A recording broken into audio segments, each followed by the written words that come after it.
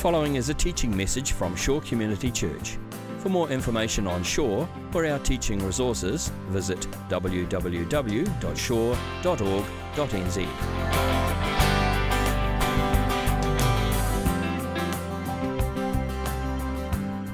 Today I'll be reading scriptures from Matthew chapter 6, verse 25, if you want to get those out. Therefore I tell you, do not worry about your life, what you will eat or drink, or about your body, what you will wear. Is not life more than food, and the body more than clothes? Look at the birds of the air. They do not sow or reap or store away in barns, and yet your heavenly Father feeds them. Are you not much more valuable than they? Can any one of you, by worrying, add a single hour to your life? And why do you worry about clothes? See how the flowers of the field grow? They do not labor or spin. Yet I tell you that not even Solomon in all of his splendor was dressed like one of these. If that is how God clothes the grass of the field, which is here today and tomorrow is thrown into the fire, will he not much more clothe you, you of little faith? So do not worry, saying, what shall we eat, or what shall we drink, or what shall we wear? For the pagans run after all these things, and your heavenly Father knows that you need them. But seek first his kingdom and his righteousness, and all these things will be given to you as well. Therefore, do not worry about tomorrow, for tomorrow will worry about itself. Each day has enough trouble of its own. Good morning. Good morning. For those who don't know me, my name's Grant. I am a husband to Joy and father of three very beautiful kids, Paul, Rosie, and Jude. This morning, we're talking about worry. I thought when I was preparing for this message, I thought I'd do something a little different that I don't normally do. I thought I'm going to make a list of all the things that I'm worried about or could be worried about. Now, I don't know if you've done an exercise like that, okay? But it's surprisingly easy to make that list. You know? I mean, I had all the usual suspects. What if I lose my job? How are we going to pay the bills? Are my kids in the right school? Are they making good friends? Are they being good friends? Am I underweight, overweight, too concerned about my weight, eating enough kale? Nobody likes kale. No, okay. All right. And then, I remember, there were all these things I used to worry about when I was young and single. Will I pass my exams? Will I get into a good university? Will I find a wife? I just don't worry about those anymore. Life has changed. And then I remembered, when I became a parent for the first time, man, I inherited some worries I did not see coming.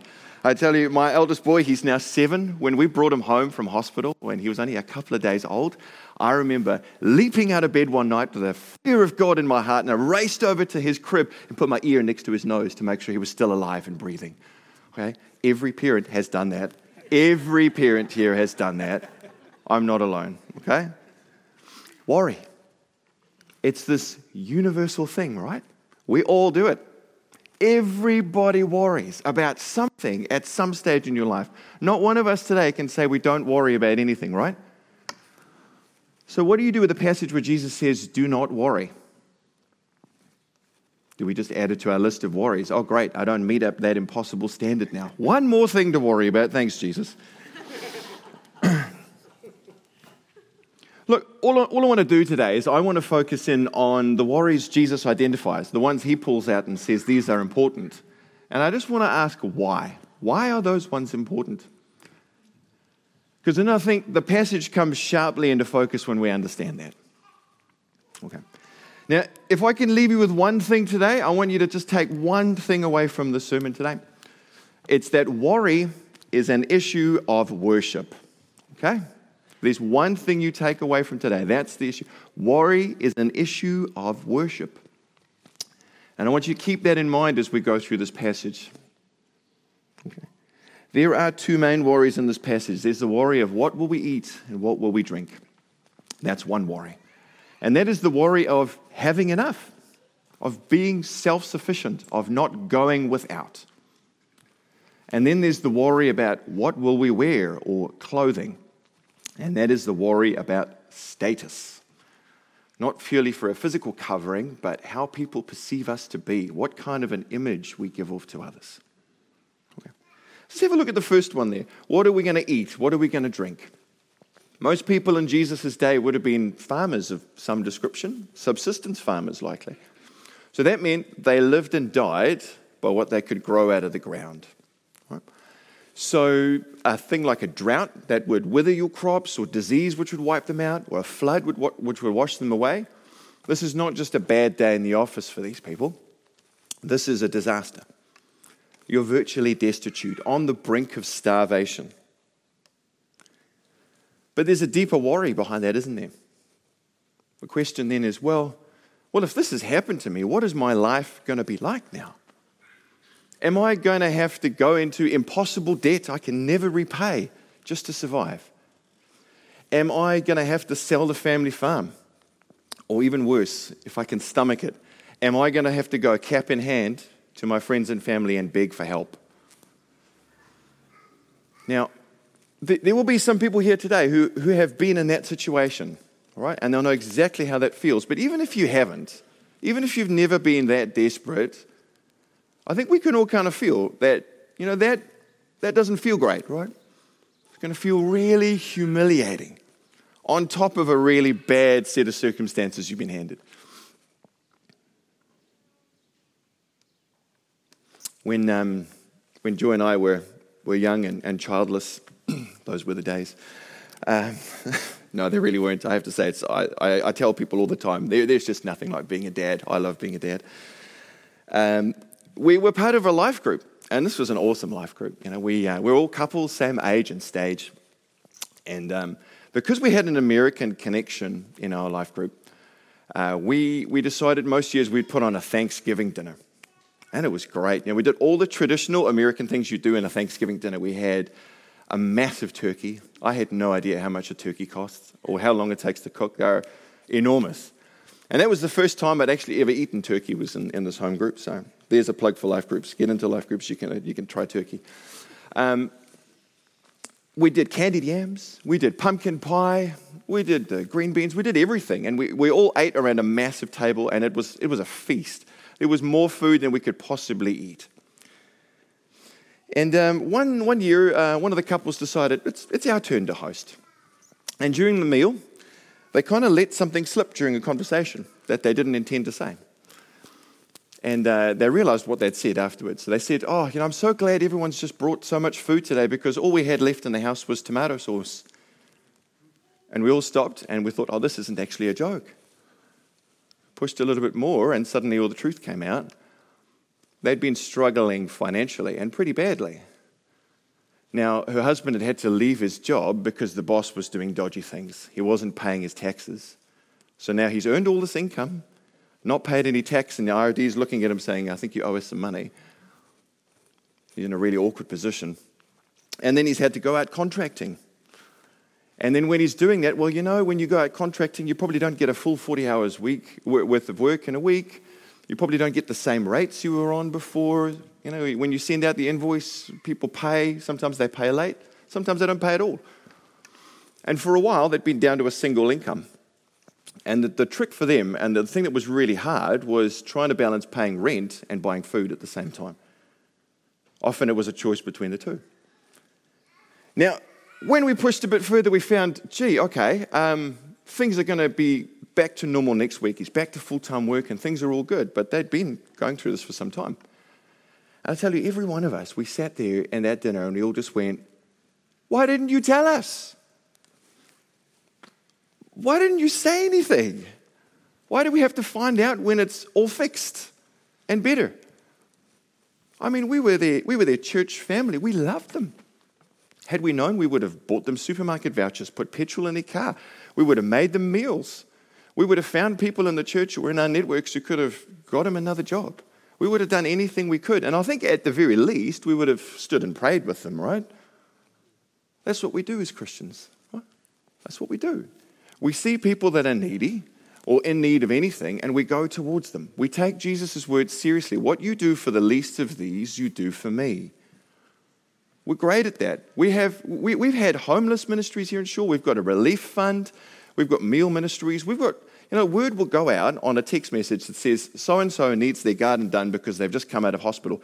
Teams of people will turn up and help. for free.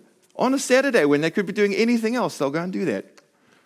That's what we do as Christians, and that's awesome. We give.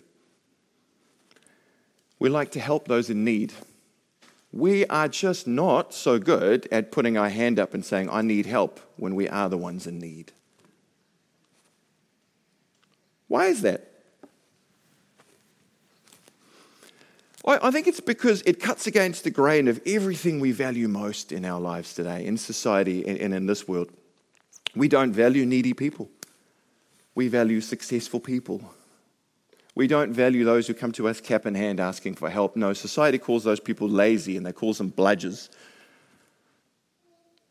We value people that have picked themselves up by their bootstraps and made something of their lives. We love the Colonel Sanders story. I had $10 left, but I had a great recipe for chicken. And I tell you, I believed in myself and turned that into a multinational business. And everybody around the world knows and loves my chicken. Except for me, I don't like KFC. Sorry if that offends you. I don't even know does anyone know if Colonel Sanders is really a real person or not? I think he's probably a really successful corporate logo. Probably a really clever marketing stunt that's played out. But I don't think it even matters. It doesn't matter if he's real or not. Because it's the story that has the power. It's the story we buy into. Believe in yourself and you can too. And that's why Jesus has his finger on this worry. Jesus is saying here, remember I said earlier, worry is an issue of worship.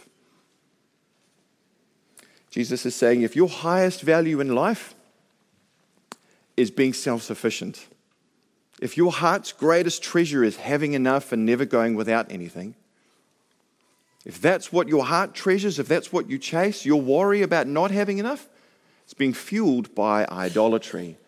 It's being fueled by the worship of a false god. John Calvin said the human heart is an idol-making factory. We make idols out of just about anything. And in fact, it's often good things that we will turn into idols. Idols are good things that have become ultimate things that displace God from the throne. And Jesus puts his finger on that worry because that's what he wants us to see. He's not going down on us for saying, look, okay, you shouldn't have any genuine needs here, guys. No, your Heavenly Father knows you need these things. There's a myriad of things God knows we need in order to survive, let alone thrive. But Jesus is pointing to something much deeper.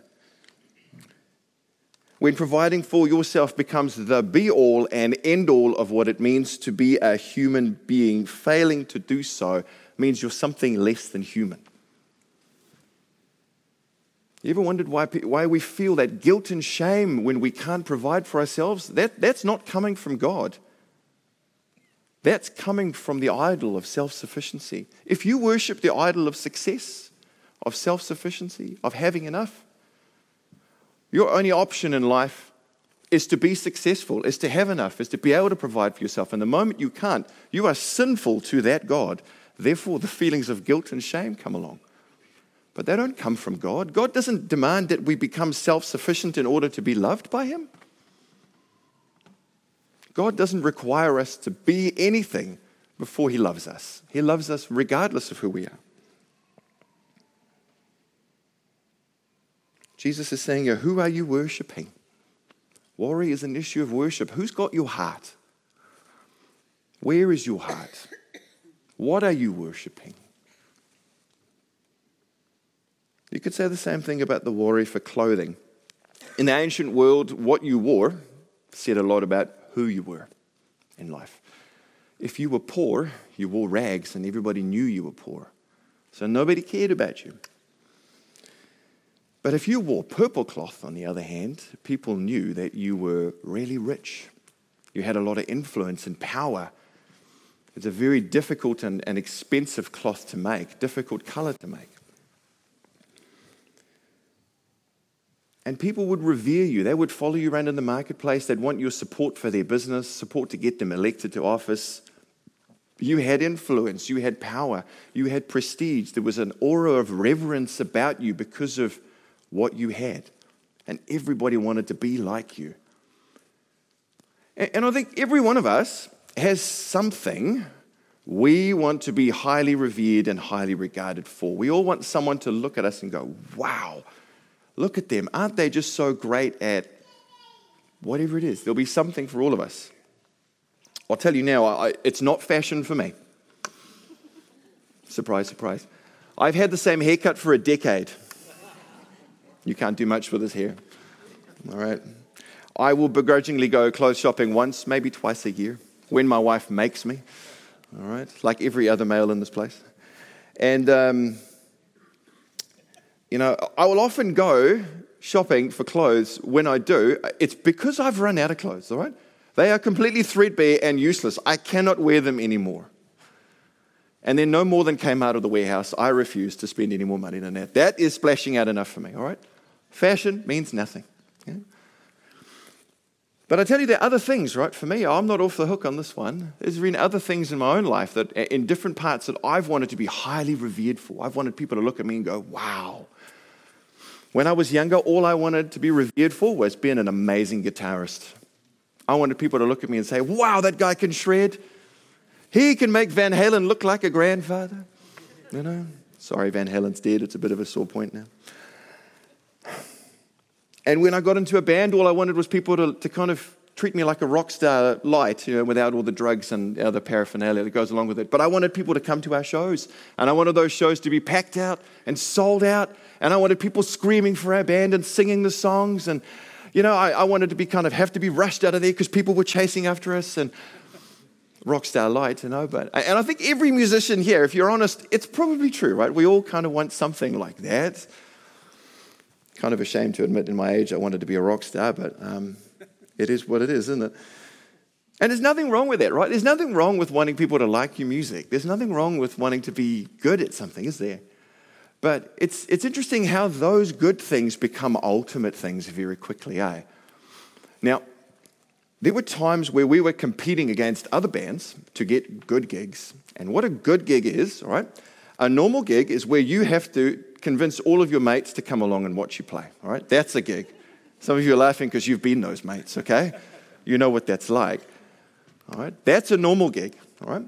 A good gig is where people actually pay money to see a band they like. I mean, imagine that. That was the ultimate dream for me as a band. When I was in a band, to have people want to pay money to come and see me. So there were these good gigs we would compete for. And when we didn't get them, when we missed out, I would get so angry. Particularly if another band got it that I thought was worse than us. Right? How dare they take what is rightfully ours? Who did they grease to get that job? We were a better band. We've got better songs. We put on a better show. Now, we're much better musicians. Those guys are terrible. How could they get the gig? Must have been their cousin putting them in or something.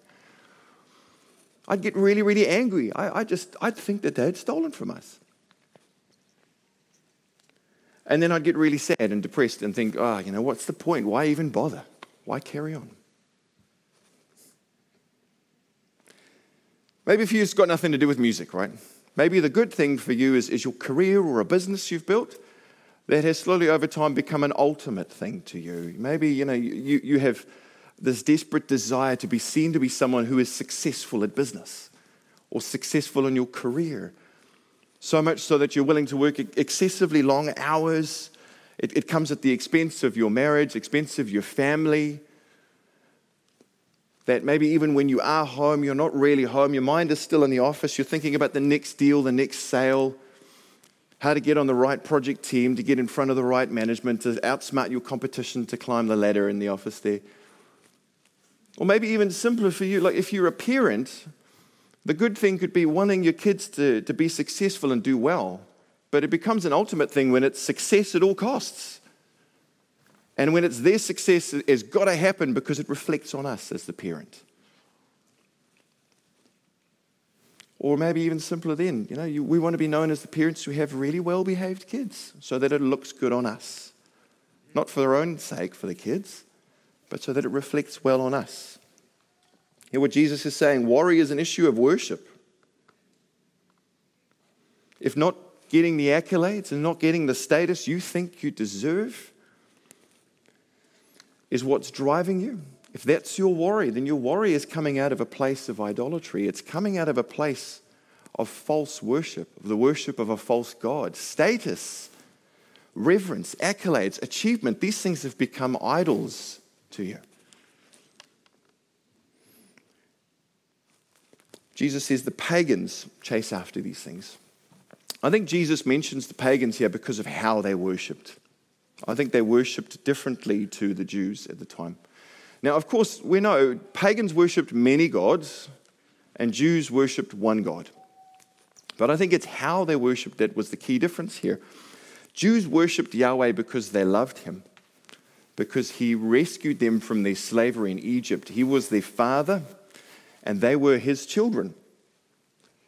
Pagans, on the other hand, worshipped the gods to get something out of them. They didn't love the gods. They didn't want reconciliation or friendship or relationship with them. What they wanted was what the gods could do for them. What they really chased after, what their heart's desire was the wealth, the status, the prestige, the influence, the power. That's what they wanted. The gods were just a means to an end. And Jesus is saying, yeah, who's got your heart? Who are you worshiping? What are you worshiping?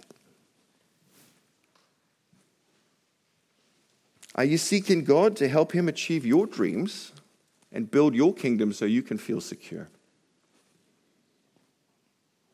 Are you seeking God to give you the status and accolades you think you deserve?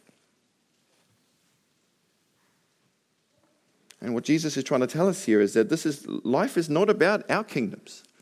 It's not about our achievements and the things we want out of life. Jesus says, seek first God's kingdom and his righteousness.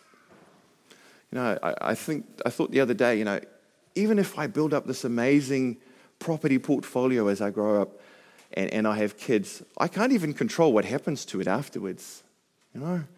After I die, who knows what happens to it?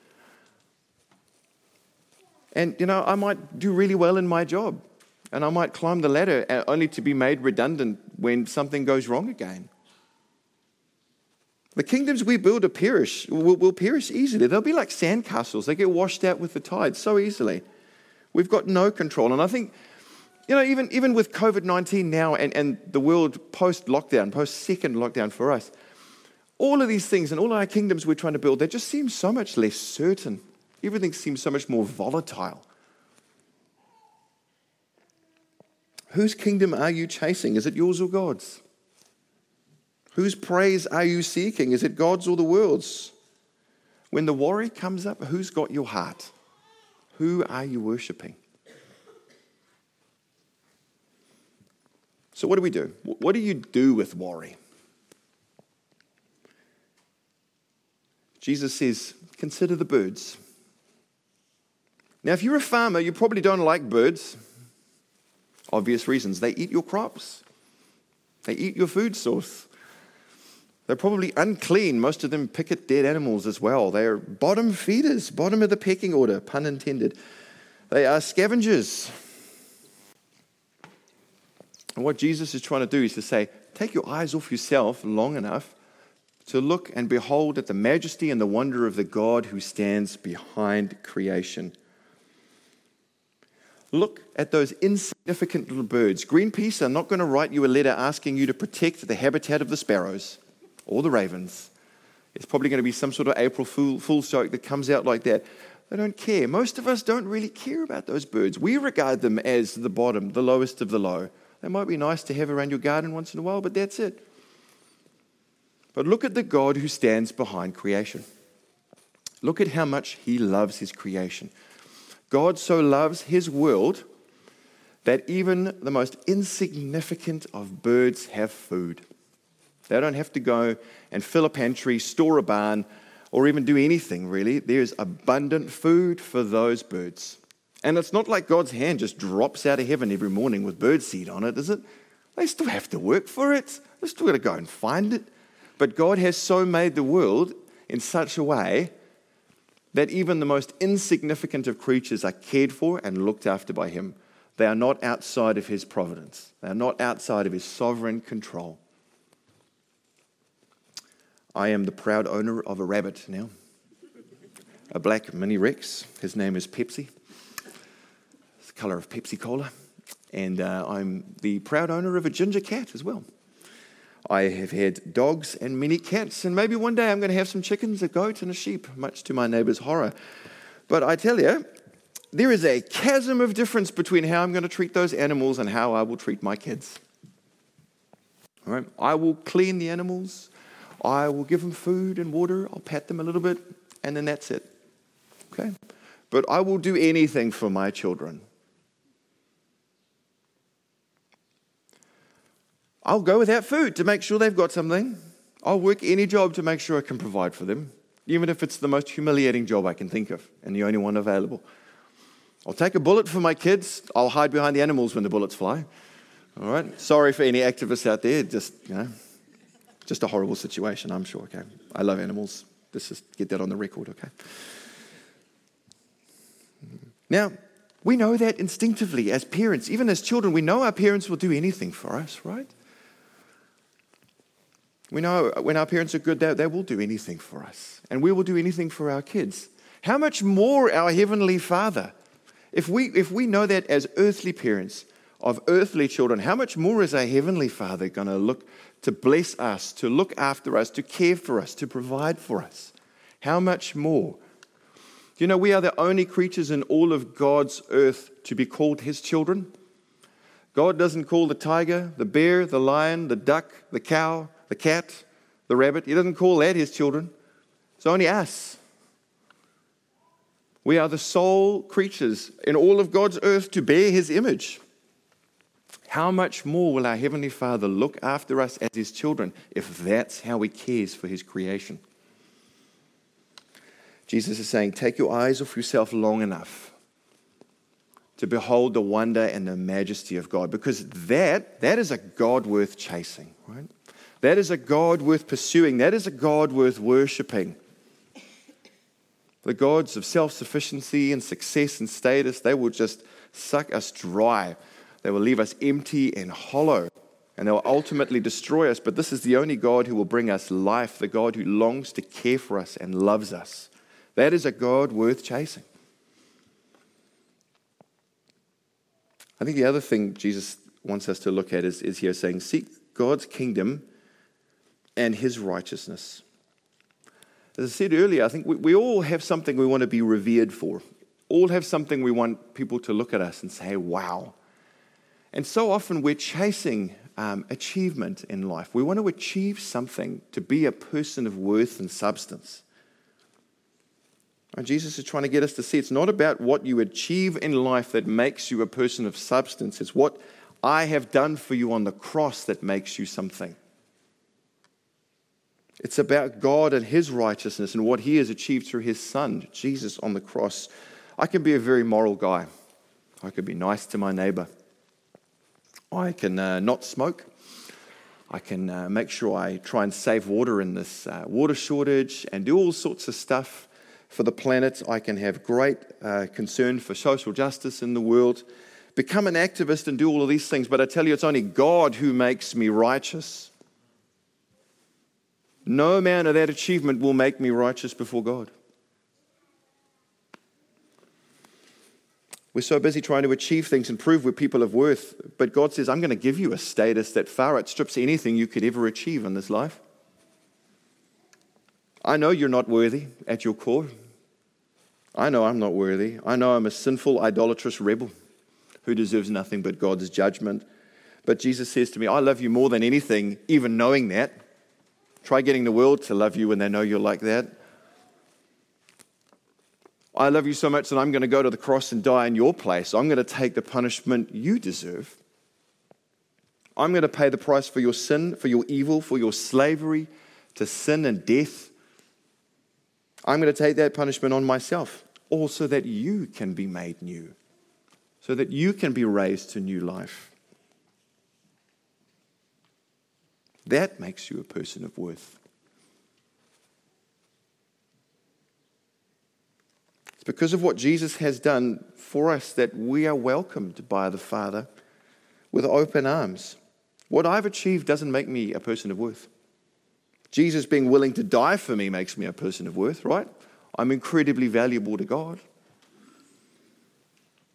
And in Jesus, I am fully forgiven. I am fully redeemed from my slavery to sin and death. The world can't do that. The world can't forgive my sins. I'm washed clean by the blood of Christ. And all that is a gift of God's grace. I don't deserve it one bit. I'm gifted it out of the sheer mercy of God, out of His grace. I loved what the Reformers used to say. They said, you contribute nothing to your salvation except the sin which makes it necessary. Fully forgiven, fully redeemed from death, from slavery to sin, washed clean in the blood of Christ, all of grace, from start to finish. Jesus says the pagans chase after these things. Yeah, they do. They chase. They endlessly seek after it. They're always moving, always restless, never stopping, always wanting more wealth, power, status, and success. But God calls us to rest. God calls us to rest in the status He's already given us. The world is do.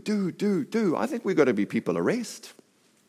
I don't mean we can be lazy and don't do anything, right? We've still got jobs to do and lots of things to do in life. But I'm talking about having a deep contentment with what God has declared us to be, with what Christ has done on our behalf. I think those are the two things Jesus does to help us deal with worry. Worry is an issue of worship. He says, take your eyes off yourself long enough and reorient your worship to God. Rest in the status you already have in Christ. Find all your identity and everything about yourself in Christ. Now, if you're somebody who struggles with worry, I'm one of those people too. Okay, and we want to pray with you afterwards, if that's you. If you're struggling with worry for any reason, I want you to come and there'll be someone to pray with you here. I think worries thrive in secrecy.